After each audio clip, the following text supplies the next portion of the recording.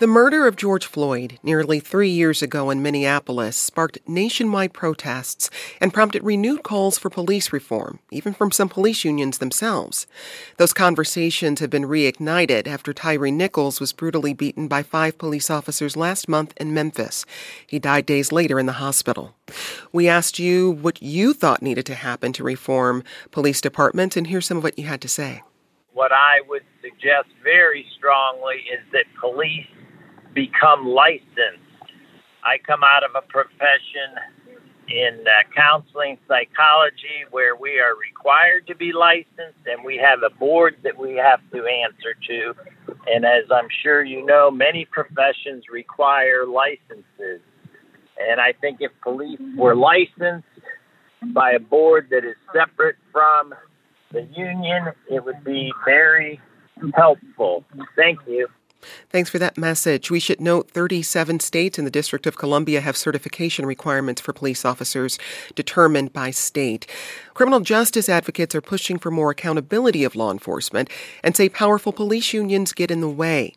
So how does change happen? And will unions agree to meaningful reforms? We'll get into those questions and a lot more after the break. I'm Jen White. You're listening to the 1A podcast, where we get to the heart of the story. Back with more in just a moment.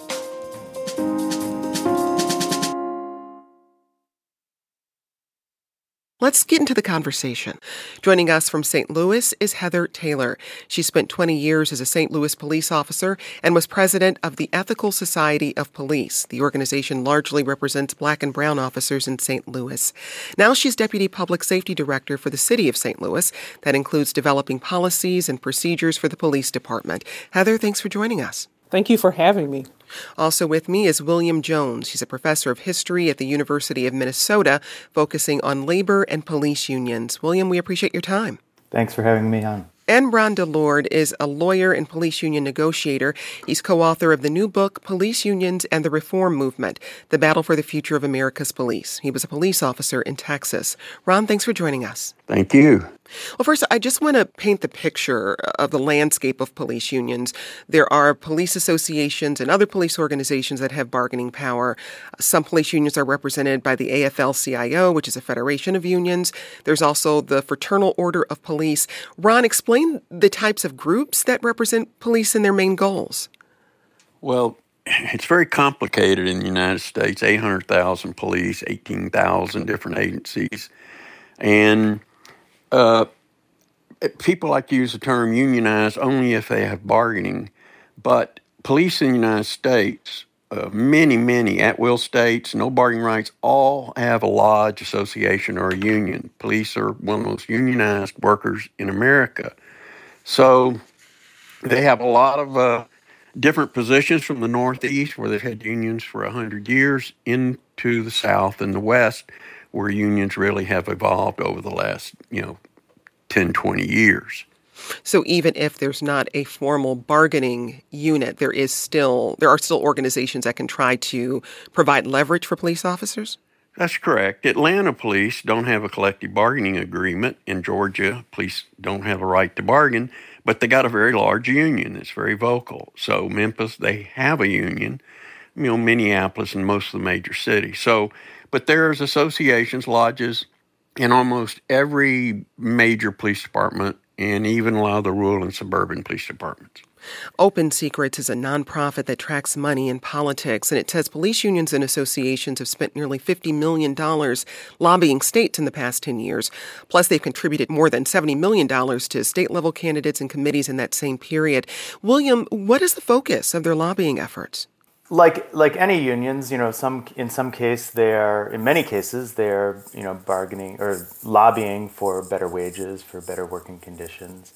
But really, what we've seen since the 1970s is that police unions, in particular, using their both their collective bargaining power and their lobbying power to limit accountability for police officers. So to place restrictions on investigations. Restrictions on the way in which police officers can be disciplined, removed from their jobs, restrictions on community oversight over police departments, So that's been a really important part and a major part of the lobbying, and also where they have collective bargaining rights, the bargaining. Now, again, your focus is on labor in America and police. So when we think about police unions and other types of public sector unions, how are they fundamentally different? Well, I think it's important, as Mr. Delord pointed out, there's a high level of variety, and that's because police and all public employees are excluded from the federal labor laws, the National Labor Relations Act, and other laws that give workers in the private sector the right to bargain collectively. The National Labor Relations Act explicitly gives workers the right to go on strike. And those laws do not cover public employees, so police, teachers, any public employee. So in that sense, police are, like other public employees and distinct from workers in the private sector. They're, of course, different from other public employees because they have a level of power to use force, deadly force, in their jobs. And so that in many respects sets them apart. They also have a high level of political clout and power that many other public employees do not have. That's one reason why they are so well organized. They're the most unionized portion of the workforce in the country, and it's why they're able to influence politics in ways that other public employees are not. Heather, in your experience, what are the primary challenges police departments face when it comes to accountability? I think the primary issues it's always going to be your unions. Unlike probably most other areas in St. Louis, work rules do fall to the appointing authority. We have a public safety director who is the appointing authority over the police department. It wasn't like that until 2013 here. So one of the main obstacles that generally hinder progress and change has commonly been the union presidents here. But on the flip side of that, I can say from being a police association president that, I was able to make a lot of progress with change that, most people would not have had in their cities. Can you give us an example? Just with body-worn cameras, pushing for body-worn cameras, pushing for having social workers respond to calls for mental health. As an officer, I know for a fact that most of us don't want to respond to those calls because we have no expertise there. And having people who have that expertise respond to those calls is very helpful. Having more victim advocates in. Those are things that I was able to push, and those things are currently occurring, so much so that we're implementing body-worn cameras in our corrections division. So change can happen if you have police association presidents who are connected to those very communities, which is critical. I came from my community. I have a background of trauma from that very community with law enforcement. So for me, as a president, that's what pushed me. I'm from that community. I was recruited from that community, became an officer. And that's what you want a lot of times. And a lot of times they're not from those areas. Well, you had a personal experience that actually led you to become an officer. Can you briefly share what happened? Yeah. My aunt was unfortunately murdered by law enforcement. A deputy marshal shot and killed her. He actually shot her in the back of the head. And from a law enforcement standpoint, you look at it. Oh, that's a case. This person will serve life, 30 years minimum. But he received 3 years, and that spearheaded why I wanted to become a police officer. I had a brother who murdered an innocent person, and my mom held him accountable for that. She held him down until he was arrested and placed in a system that she didn't trust. So the rules of what accountability really is, sometimes you don't see that in law enforcement. But luckily for me, I had real life examples of accountability, how it should be with my mom and how it shouldn't be with the deputy who killed my aunt. So, Ron, you are involved in negotiations for the police union. How open do you think unions are to reform at this point? Well, that's very generic because, as the professor said, one size doesn't fit all. I have found in where I'm bargaining in most of the larger cities in Texas and work with others that they will negotiate those rules and accountability. I think the fear from the officers is to be made a political, that the prosecution of them is political. I think officers recognize that when they use force, they are going to face a grand jury. And today it's more heightened. And they do realize they're going to be disciplined in many cases. So I think I'm currently bargaining in Austin, Texas, which is probably the most liberal city in the state. They've had oversight, police monitor for almost 30 years. Now, we're at impasse right now over that, but the union agreed to these things, but the community activists want more. So there's going to be a fight over what more means. So some unions oppose it, some don't. They're human beings. All workers worry about workplace rules and their job security. So it's not just unique to the police, but as the professor said, they're very political. So will they bargain over it? Yes. Some may, some won't, but a lot of that's controlled by the state legislature and controlled by the city council. Greg Casar is a former member of the Austin City Council and a new Democratic congressman representing part of Austin. He tweeted this, quote, "Lock in weaker oversight with a 4-year police contract that cuts out the voters, or support City Council member Vela's 1-year deal that gives voters a say in civil rights and safety," end quote. William, I want you to paint a broader picture for us, because when we have these discussions, what I hear from unions is that they're concerned, if they are called to account for their actions, that it's politically motivated. But what can you tell us about what accountability actually looks like when officers shoot someone or are accused of excessive force? What typically happens when we look at it from a historical perspective? Right. Well, I think part of this goes back to the sort of quandary that there's a trade-off between accountability and public safety. And that is actually a trade-off that police unions have really successfully framed since the 1970s. Early in the 20th century, police unions and advocates for police unions argued that unions would be forces for reform, that they would hold individual officers more accountable, that they would raise wages and improve working conditions in a way that would attract people to the profession and give them an incentive to perform well.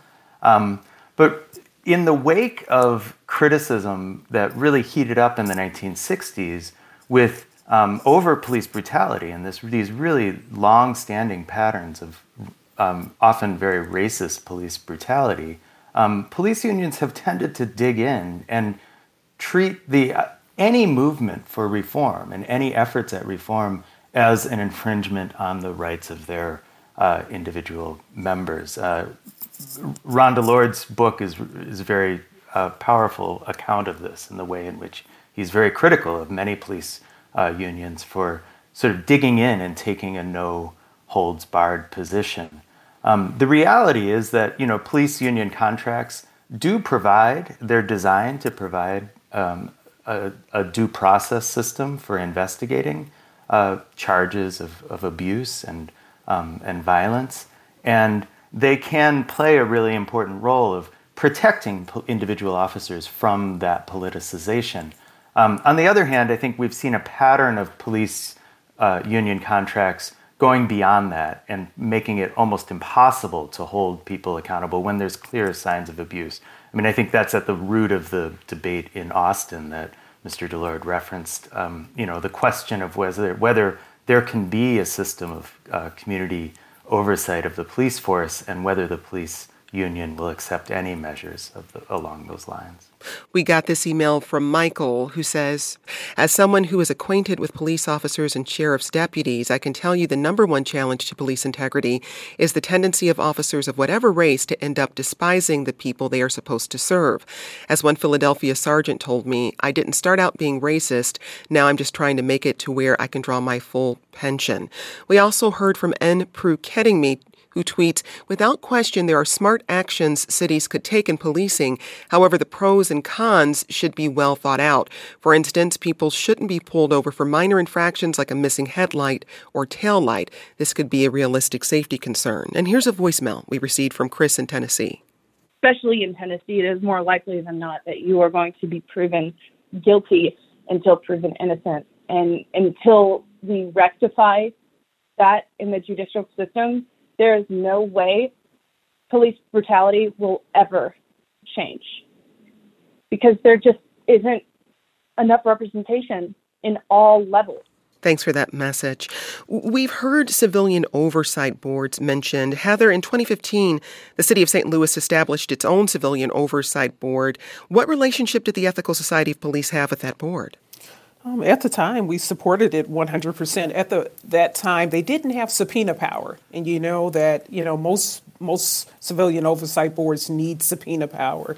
So in 2017, they were granted subpoena power through a fight. We supported it, and it gave them more teeth. And now, we also have the correctional facility that's included in the legislation that just passed. We'll get more into civilian oversight and police unions after the break. We'll be back with more from you and our guests in a moment.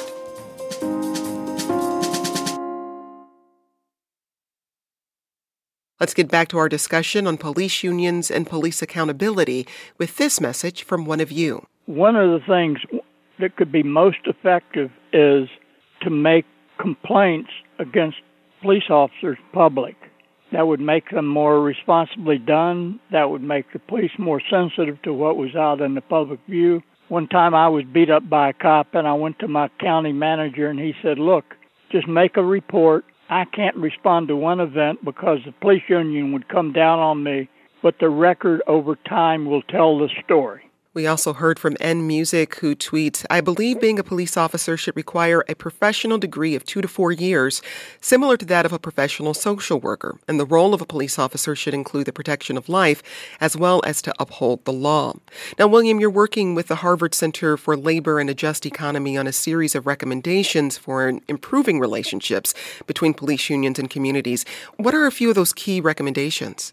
Yeah, well, actually, the caller just mentioned, I think, a really important aspect of it, which is just transparency and public engagement. So, allow police departments to publicize some of those the records of police officers. There's a real concern on the part of police that they don't want, sort of anybody to be able to file a complaint and make things up, and that complaint is automatically treated as valid. But there are often restrictions on the publicizing even of complaints that have been found to be true, investigations, or if somebody has a really long record of repeated complaints, that's the kind of thing that should be public. People should be allowed to be involved. The public should be involved in the collective bargaining process. So there should be publicity around when contracts are coming up for renewals. What are some of the big issues that are at stake in those contract renewals? How can people, weigh in on some of those issues?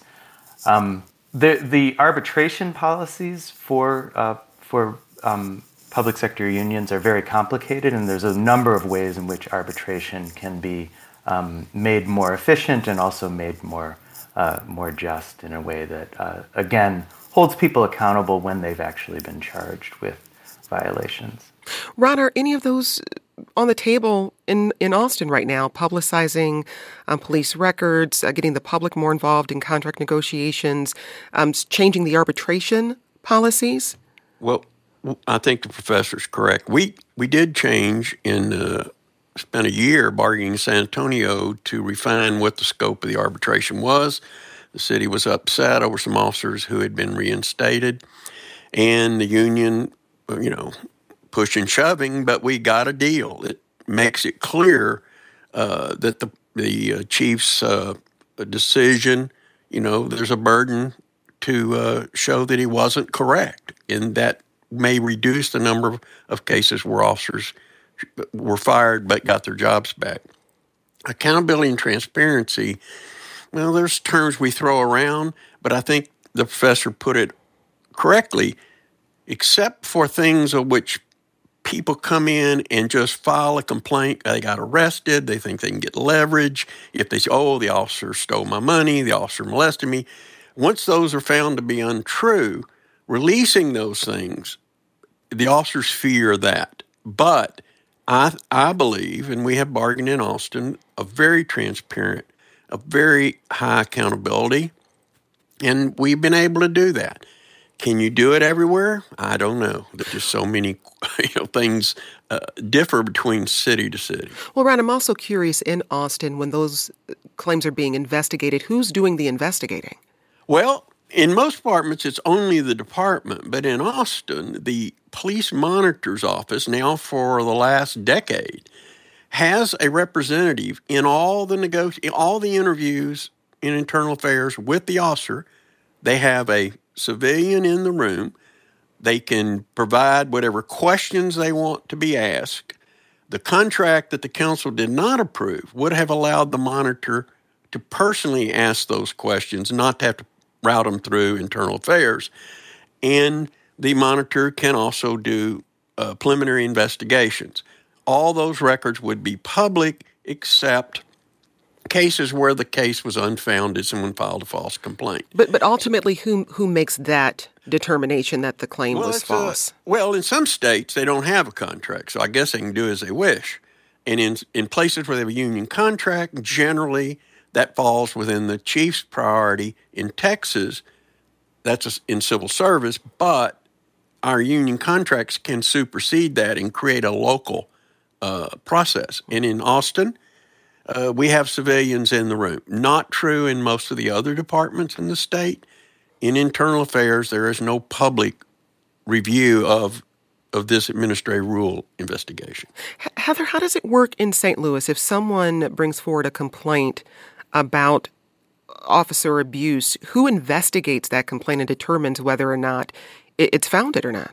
So once civilian oversight became real here in 2015 and was strengthened in 2017, all complaints can go to the Civilian Oversight Board. A citizen can walk in and file a complaint there. They can also walk into the police department and file a complaint with Internal Affairs.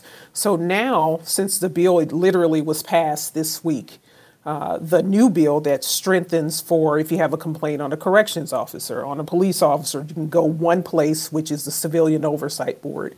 They will take on all complaints. They will look at policy and procedures, and they have to produce 4 quarterly reports to the public showing what they've done and to show a level of transparency with it. So you can file a complaint now by phone with the Civilian Oversight Board, walk in and file a complaint, and it'll go both places now until the mayor signs it into law this week. And so ultimately, I just want to make sure we're clear for our listeners, ultimately, who determines whether or not an officer abused his or her position? So it will be the Civilian Oversight Board commissioner now. That's, since the ordinance passed, it was voted into law by the alderman. William, when we look nationally, how common is it for complaints against police officers to be investigated by a body outside of the department? Right. Well, I think that, a city like Austin, as Mr. Dillard pointed out, it's the, known as the most liberal city in the state. It's actually, I think, a particular case nationally in that for several years, the local reform activists have been very focused on the police union contract and the negotiations. So in some ways, it's an outlier in that that people there have been particularly engaged in this process, and that's one reason why they have such a robust system of police overboard or oversight or civilian oversight of the police. My sense is that that's not typical of places. And that's actually, I think, a really important component of a lot of police union pressure has been to weaken this type of oversight. So Adrian Florido mentioned that the new ordinance in Memphis creates a civilian review board with the power to request documents. I'm not sure if that's subpoena power, but union contracts often prohibit subpoena power from civilian control boards or review boards. Unions have often pushed in state laws. So we have these laws that are known as law enforcement officer bills of rights. These are particularly important in states that do not have collective bargaining rights for police officers, but in some cases they have both collective bargaining rights and these laws. And these laws often will either prohibit the implementation of a civilian oversight over the police officer or severely restrict the power of those boards to do things like subpoena powers and to hold accountability. So this is, I think, it's a moving target, and it's something that I think it's a focus of a lot of reform activists, creating these boards and empowering these boards. John emailed us, I think there should be comprehensive psychological testing prior to acceptance into police training programs. This could eliminate people with issues not suitable for police officers. We need to weed out sociopathic behavior like bullying, aggressive tendencies, people with the need to control others, and cowards too. We also heard from Eddie, who was a St. Louis City police officer. Eddie writes, I've been in law enforcement for 10 years. All officers are trained the same. So why do some officers go bad and others don't? The questions shouldn't be in training. It's in the psychological development of that individual. Before becoming an officer, a psychological exam needs to be performed to see if the person has the disposition for the job. Ron, what do you think are the best steps for police reform right now? Well, and I've said this, there'll be no reform as long as reform advocates target individual officers. So if that's all they're concerned with, that, okay, more officers need to go to prison, nothing's going to happen. So when you say individual officers, do you mean an individual officer who's been found to be acting outside of the scope of his responsibility? The fact that, let's just take a simple number. 1,000 people a year are shot and killed by the police. And it's been pretty consistent, right or wrong. Each are judged criminally and administratively. But there seems to be this volume that we're going to fix the problem if just more officers would be prosecuted, if we could strip them of qualified immunity. And I'm saying I don't have a problem with that, but that's not going to fix anything. Everything the city of Memphis is adopting is just window dressing. You're going to fix it when you balance the social network we have in this country so that the poorest people, who are normally black and brown, get a quality of life, that services are provided to them, that the police do not have to deal with as they are now. Every city in this country has turned their back on doing those things. So now, who's left to deal with it? As the St. Louis officer said, we send the police because they're open 24/7. They're not always the best qualified. We've long known that we need a greater social network. But if you just target policemen and individual acts that occur in your community, nothing's going to happen. I want to hear from Heather on this as well, but really briefly, Ron, is it an either-or proposition? Can you not increase transparency and accountability for officers while also providing that additional social support for communities? Absolutely, but it's not a vacuum. It's not a vacuum. So I find it astonishing that you'd have the city of Memphis, we got to fix this problem. Memphis has had one of the lowest paid police departments. They've lowered their pensions. They pay virtually nothing to get hired there. And so then they go, whoa, we have a problem. Well, they've known that problem from the beginning. So I agree with all of that. We've had psychological testing in Texas 25 years ago. That was passed by the unions. Our training and licensing was all passed by the unions. I've not seen a single police chief in this country advocate for real reform. Pay well, hire well, recruit well, and demand the best. And we can fix that part of the problem. The second is get the social programs in there, the healthcare workers, all the things that these people need.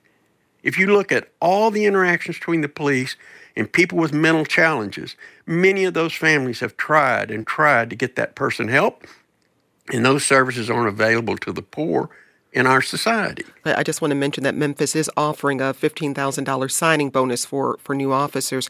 Heather, what do you think are the next best steps? And do you think police unions have a role to play here? They do. If you're vocal and you're standing for what's right, you really do have a say. I found that with my career. But I will piggyback off of some of what Ron just said. Social programs. We can't keep sending police to things that aren't police matters. That's the first issue there. It's right up at the top. I also believe you should have longer probation periods for police officers so you can start weeding them out. When they're not suited for that position, we can start weeding them out. Pay is critical as well. You can't say you want accountable police officers. Most people view what you pay them as their worth. So that's important as well. So there are a number of things that you can do. Civilian oversight boards are critical. They must have teeth with subpoena power. It must be diverse. You must have community input, but the community can't always control every avenue of law enforcement. It has to be balanced. Well, we'll end on this email from Richard, who says the only way that anything will change is to eliminate qualified immunity. When law enforcement does wrong, it doesn't affect their pocketbooks. The city usually pays out millions for the wrongdoing. If a civil suit could be filed for any infractions by law enforcement, things would start to change. Well, this is one of a number of conversations we'll be having on this topic. I want to thank William Jones, he's a professor of history at the University of Minnesota, Rhonda Lord, a police union negotiator, and Heather Taylor, the deputy police safety director for the city of St. Louis. She's also a 20-year police veteran. Thanks to you all for your time. Today's producers were Chris Remington and Michelle Harvin. This program comes to you from WAMU, part of American University in Washington, distributed by NPR. I'm Jen White. Thanks for listening, and we'll talk more soon. This is 1A.